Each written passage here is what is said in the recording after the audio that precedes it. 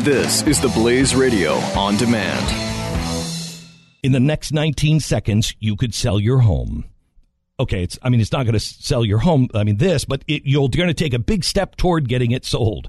Go to realestateagentsitrust.com and find an agent selected by my team, a professional who shares your values and speaks the truth. Sell your home fast and for the most money. Get moving at realestateagentsitrust.com. Glenn Beck. The Blaze Radio Network. In 1912, there were at least two massive disasters for the United States of America: the sinking of the Titanic and the election of progressive Woodrow Wilson. Just a month after the completion of the grim Titanic recovery operation, Woodrow Wilson addressed the prestigious Economic Club of New York at a hotel bearing the name of one of the Titanic's most prominent victims. Speaking to business leaders at the Time Squares Hotel Astor, Wilson pushed back against the complaints that his ideas opposed the free enterprise system. He believed that wealthy families such as the Astors had turned the American Republic into their own fiefdom. The rich, he said, had to be reined in and their wealth confiscated for the public good if necessary. The very thing that government cannot let alone is business. Wilson blustered. Government cannot take its hands off business. Government must regulate business because that is the foundation of every other relationship. The tragic sinking of the Titanic, a ship that its owners boasted was unsinkable, was the consequence of a hubristic humanist assumption about man's ability to control natural law and to defy the will of God. And so was the candidacy of Woodrow Wilson. If you've ever listened to me on radio or TV, you probably know I hate that guy, and I'm not a member of good standing in the Woodrow Wilson fan club. But what you might not know, however, is that neither is the American public. Not a single recent public opinion survey lists Wilson as among the greatest U.S. presidents. Even Jimmy Carter is more popular. Yes, Jimmy Carter. But unfortunately, the people who write history haven't quite figured out just how awful a president, not to mention a person, Woodrow Wilson actually was. In fact, few former presidents are held in such high esteem by modern liberals and progressives. Historians, most of them progressives themselves, routinely rank Wilson among the top 10 of the nation's chief executives. In fact, two polls conducted by Arthur Schlesinger Jr. rated Wilson behind only Lincoln, Washington, and, big surprise, Franklin Roosevelt. Now, how can that be explained? Here's Howard University's historian Edna Medford's attempt. How we rank our presidents is, to a large extent, influenced by our own times. Today's concerns shape our views of the past, be it the area of foreign policy, managing the economy, or human rights, end quote. Well, if that's true, it only makes the liberal academic fetish for Wilson even more bizarre. Few presidents displayed such an open contempt for the Constitution they swore to preserve, protect, and defend. Even fewer had such severe disdain for women, minorities, and anyone else who deviated from Wilson's view of the, quote, perfect citizen, end quote. Yet some modern progressives have mixed emotions about Wilson. Listen to this actual recording of President Wilson telling Native Americans how good they have had it in America. There are some dark pages in the history of the white men's dealings with the Indian, and many parts of the record are stained with the greed and avarice of those who have thought only of their own profit. But it is also true that the purposes and motives of this great government and of our nation as a whole toward the red men have been wise, just, and beneficent. The remarkable progress of our Indian brothers toward civilization is proof of it, and open to all to see. During the past half-century, you have seen the schoolhouse take the place of the military post on your reservations. The administration of Indian affairs has been transferred from the military to the civil arm of the government. The education and industrial training the government has given you has enabled thousands of Indian men and women to take their places in civilization alongside their white neighbors. Thousands are living in substantial farmhouses on their own separate allotments of land. Hundreds of others have won places of prominence in the profession, and some have worked their way into the halls of Congress and into places of responsibility in our state and national governments. 30,000 Indian children are enrolled in government, state, and mission schools.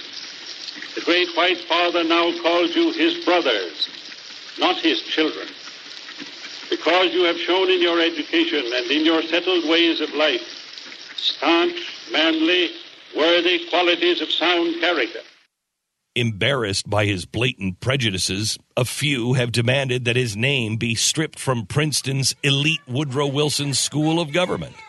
As Chasing News points out, Rohan, you chased the story to Princeton University, where a bunch of kids are protesting a sit-in at the president's office, upset about the fact that Woodrow Wilson is the name of one of the colleges within the university. What do you got? Yeah, absolutely, guys. Wednesday at Princeton University, members and supporters of student group Black Justice League walked out of class to protest racism that they believe is at their school. They showed up to the office of the university president at Nassau Hall to demand that the name of Woodrow Wilson be stripped off every building, program title, and a mural in the dining hall be removed. All right, well, I found a big one.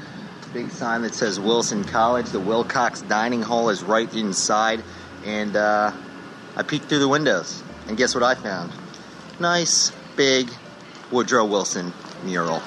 But the battle doesn't stop at Princeton. There are many other schools fighting the same battle across the country, as the D.C. reports. The growing movement to find new appellations for buildings, landmarks, and even bodies of water named after Confederate leaders has finally expanded to reach Woodrow Wilson, America's 28th president. A history teacher at Woodrow Wilson High School in Portland, Oregon, is lobbying for the school to change its name. The teacher, Hyung Nam, has been calling for a new name for Wilson High for several months.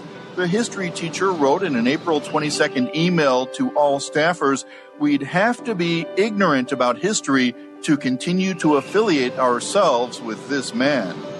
Yet most still seem to excuse him, in much the same way they excuse the abhorrent behavior of people like Bill Clinton, Donald Trump, or Robert Byrd, simply because these people represent an ideology that they support.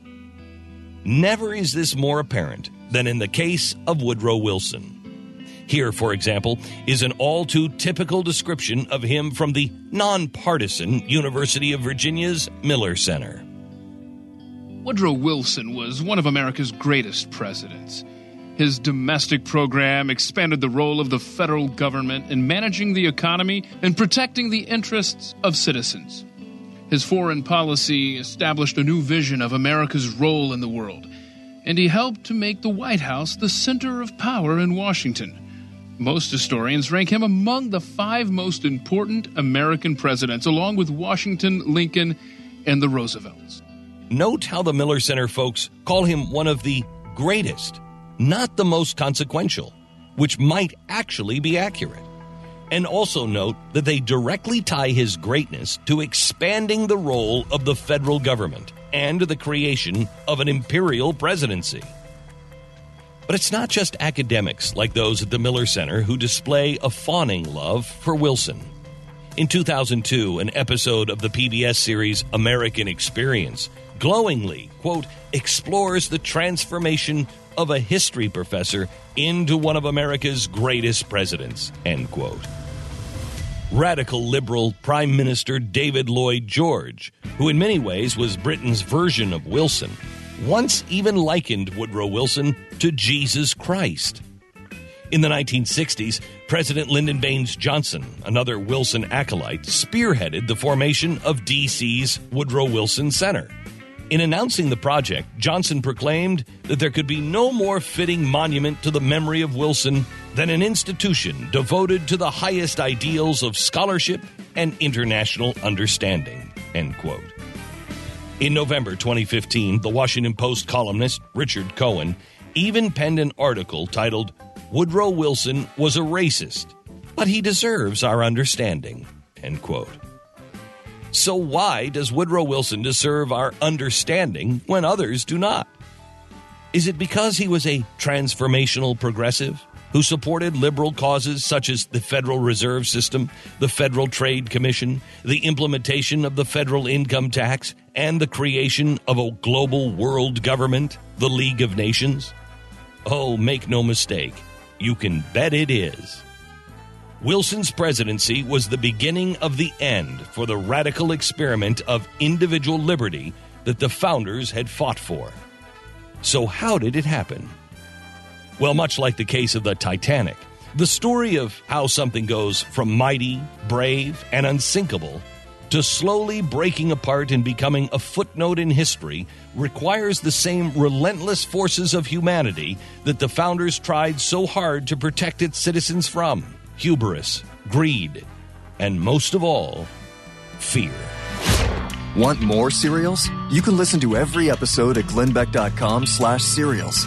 Next week, you'll learn about the progressive liars in the failed temperance movement, prohibition, and the man who redefined the term progressive forever, FDR.